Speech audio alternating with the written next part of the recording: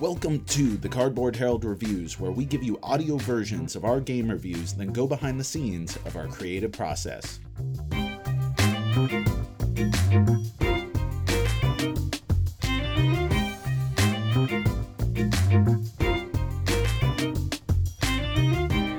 Five Flavors of Merpeople, an Abyss review, designed by Bruno Cathala and Charles Chevalier, artwork by Xavier Collette, published by Bombix, 2 to 4 players, about 60 minutes, review written by Jack Eddy.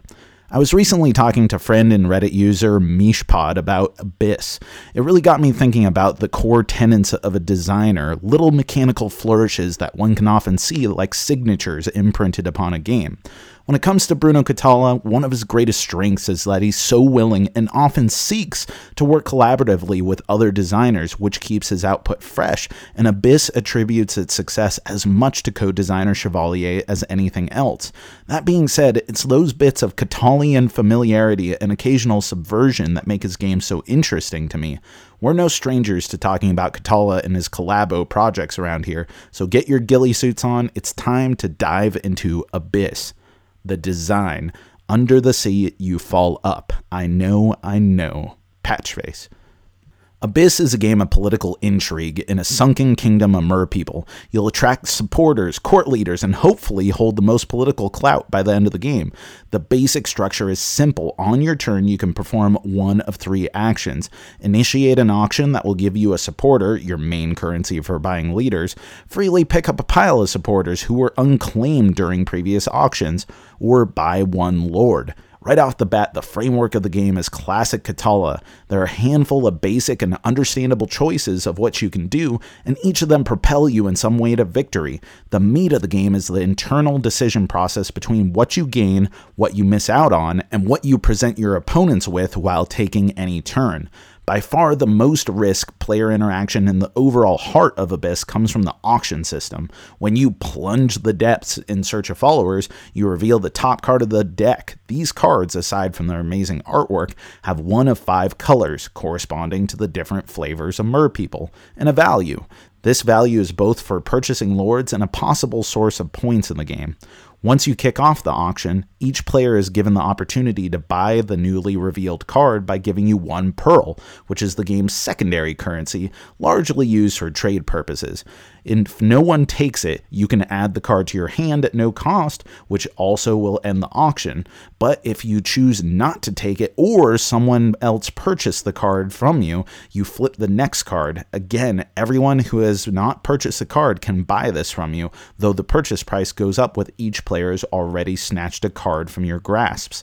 This goes on until you choose to keep the most recent revealed card, or the auction slots have filled up, forcing you to take the final card and a consolation pearl. Then the magic of Abyss begins, as all other cards get divided into their respective colors, think suits, and put into their respective council piles. On a future turn, an opponent can freely bypass the whole auction thing and just pick up one of those piles. With each sequential auction, the piles of formerly unworthy 1 and 2 strength followers become more and more tempting to grab. So you have to be thinking not just about what you want, but what you might be freely presenting to everyone else. The rest of Abyss is all about resource management, namely the effective use of your single action turns, choosing when to give up a good deal like a pile of council members for grabbing something that you need, like purchasing lords. These lords are not only what creates the timer in the game, with 7 leaders triggering the final round, but they are also the key to the majority of your points. Every leader falls into one of the merpeople types, which is one of the aspects of the theme that feels most intriguing.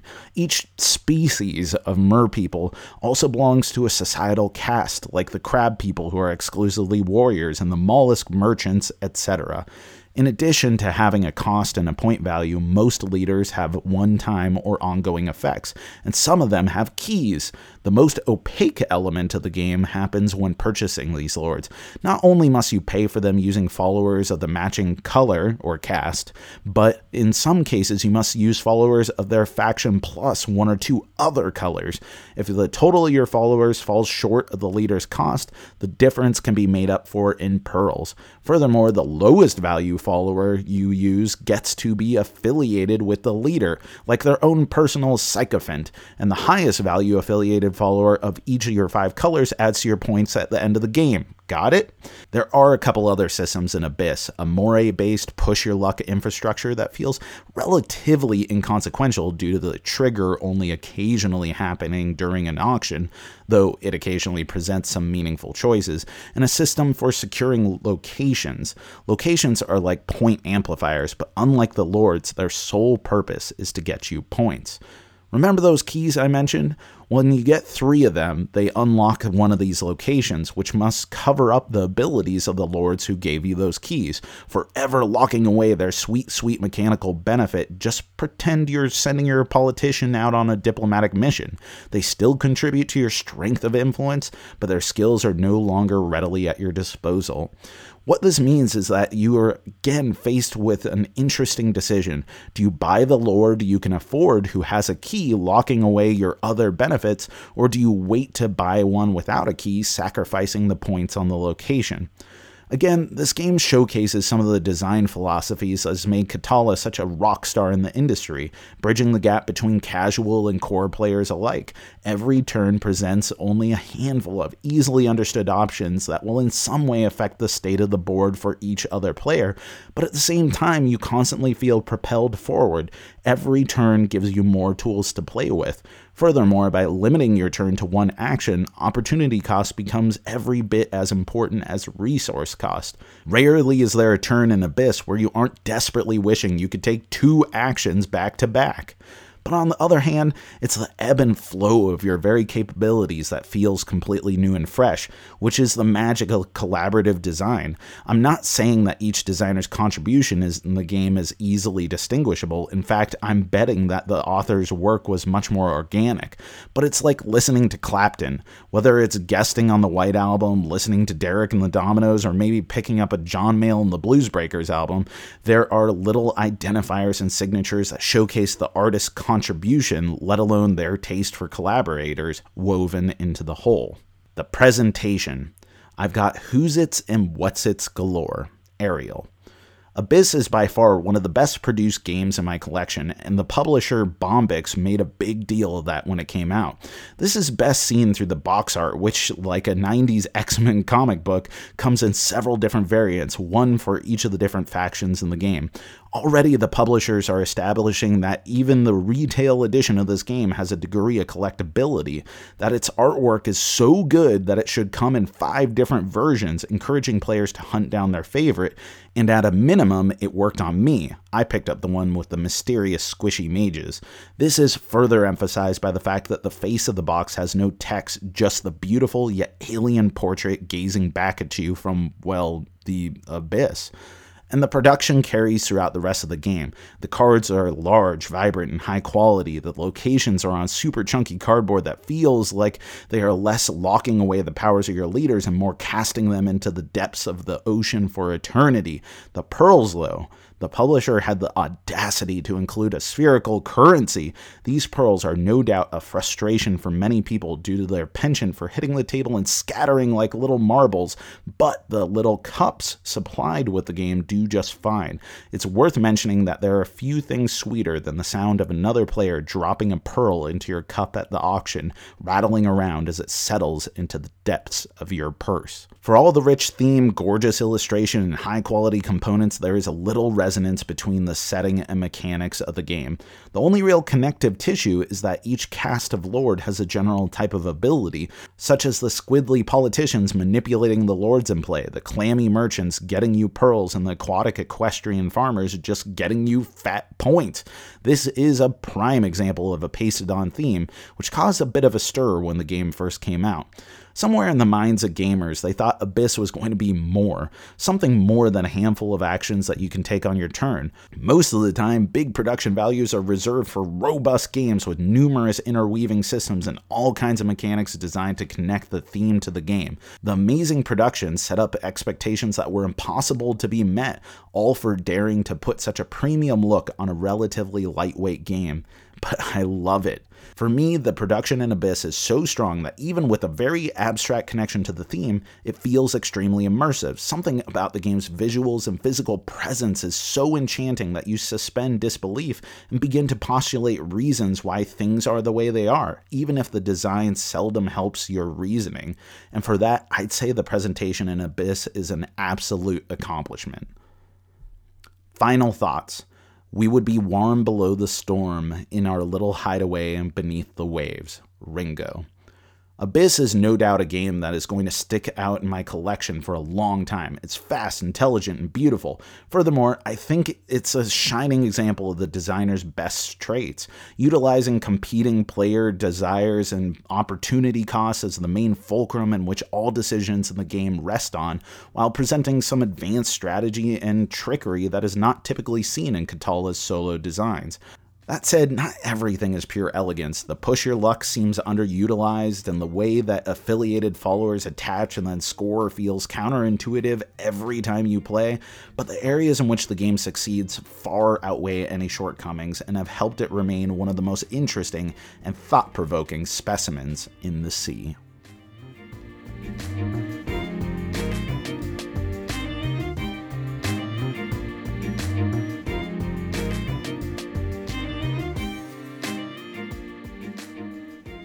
All right, everyone. I was not lying when I started this by saying that this was inspired by a conversation with user Mishpod over on R Board Games on Reddit. And I was having a conversation with them about Abyss, and I think it was something like a recommendations thread or games that people may like for some certain category, whatever it was.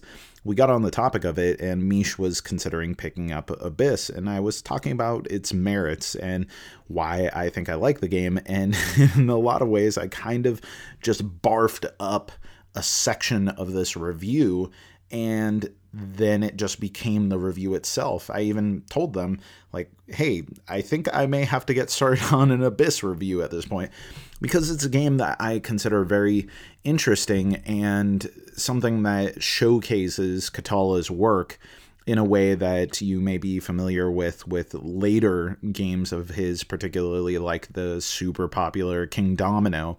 This showcases some of the choices and the designer ethos, I guess, that goes into that. Meanwhile, I was thinking about a lot of really stripped down games where the player interaction is based off of choices, not necessarily aggression, but you're getting a lot of interactivity based off of the choices and how that affects the board state. And I've in particular been thinking about Reiner Knizia lately with some of his games. In particular, I'm really digging on the new Vincent Dutrait artwork for Medici, and I think I'm going to work on a separate video review for Medici, but the economy of decisions in that game, the economy of enjoyment is amazing. In such a simple structure, you have really elaborate and fun decisions, which is what a good game should be all about. Well, not exclusively all about, but that's a big part of the empowerment in a game and the agonizing decisions that you're going to have to make. And I think in a lot of ways, Knizia has had a huge influence on Catala, and Catala is now kind of following up on some of those more abstract yet still thematic tight game design mechanisms that were, what kind of set the cornerstone of modern tabletop gaming. So anyway, all this stuff has just kind of been in my mind lately, and I thought Abyss would be a good way to showcase that, especially because I've at this point reviewed on our site or had someone else review, because we've done lots and lots of contributor reviews at this point, many Bruno Catala games, and this was a good time to really focus on a subject or an idea of signature flourishes and use a game to showcase it, which is a different way of approaching something, and something that I want to get more into with the Cardboard Herald, right? Having something that I want to say or share with the world, and using a game as the platform in which I say it. Either it's an idea about designers, or it's an idea about the nature of games, the nature of interactive play, or even in the cardboard Craftwork show that I started doing on YouTube, which, by the way, I'll have a second episode up here in mid-July is my plan, where I take a game and use it as a platform to showcase some crafty project and like how to do that. And I think that that's a new avenue for me to explore in making reviews. Now, as far as the game itself, Abyss remains one of the kind of evergreen games in our collection. We don't play it all the time, but it's a game that my wife really likes. It's a game that I really like. We both adore the artwork and the setting. It's just such an incredibly evocative and transcendent setting. Like, it feels fantastical, and it feels science fiction-y, but at the same time, it's almost got a degree of fairy story to it. And the decisions in it are really smart and fun, and it's all about making the best possible decisions for yourself on your turn, and really agonizing about what you want to give your opponents, which was really kind of the thrust of this whole review. The expansion itself, maybe I'll do a review later on, but I like it. I think it adds additional layers that are fun, though not really integrating into the core concept of the game. So, like, it gives it more longevity by having this corruption mechanic, and the nebulouses, the black pearls, are freaking awesome. So if you're a big fan of Abyss, I recommend checking it out. But I think if you are really enamored with the tightness of Abyss and the decisions that are the core concept, that it makes it a slightly looser game, but also expansive, which is kind of what an expansion does. So I'm not going to fault it. I'm glad that I own it, and I pretty much exclusively play with the expansion at this point. But unlike some games where I think the expansion takes a good game and makes it even better, like Viticulture had Tuscany, or like Suburbia had Suburbia Inc., or Spirit Island has Branch and Claw, which I have a review of that coming out here really soon, video review of that. I don't find that this is like one of those mandatory, you have to go out there and get this expansions, except for the artwork in Abyss is so damn good that the expansion may just be worth it to check out some more of the artwork. And the Kraken miniature, which is unnecessary but also cool. So that's kind of what's up with Abyss. I really like it. In the review itself, one of my favorite lines is that the publisher of the game had the audacity to make spherical currency. And I was so delighted when I wrote that line, because it is something that's audacious and preposterous. Like, imagine being a publisher of a game and being like, hey, how can we make the most inconvenient component possible and then make a specialized cup in order to hold those components, just because we want to add that extra layer of premium awesomeness to this game. And it totally works. Like, I would never want spherical currency in any other game, but it is so perfect for this, and it creates such immersion in what is otherwise just a gigantically abstract game. And I love it. I really like the game.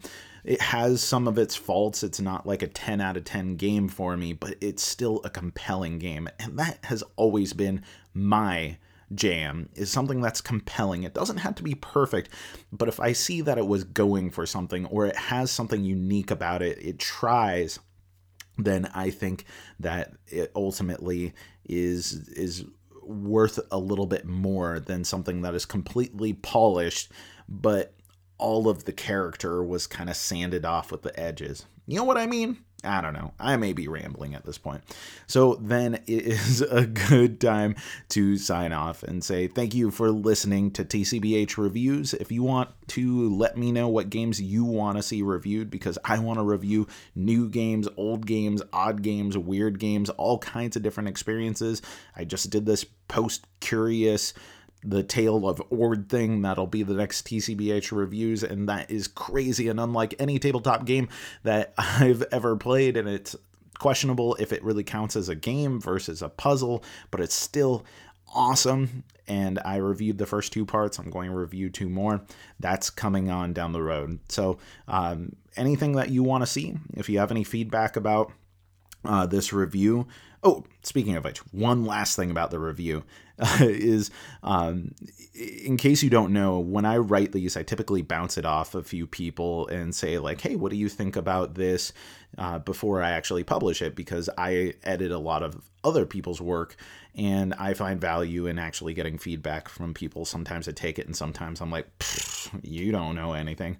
And in this case, I probably did that in the comparison that I did with Eric Clapton's work, because when I was growing up as a kid who loved playing guitar, Eric Clapton was and still is the man. And while he's not my favorite guitarist, and he hasn't even been in my absolute like top 3 favorite bands type of things, his prolific nature of contributing and collaborating with all kinds of people is fascinating, and seeing his signatures being integrated into different types of music while still emphasizing the qualities of that music is awesome and unparalleled in a lot of regards.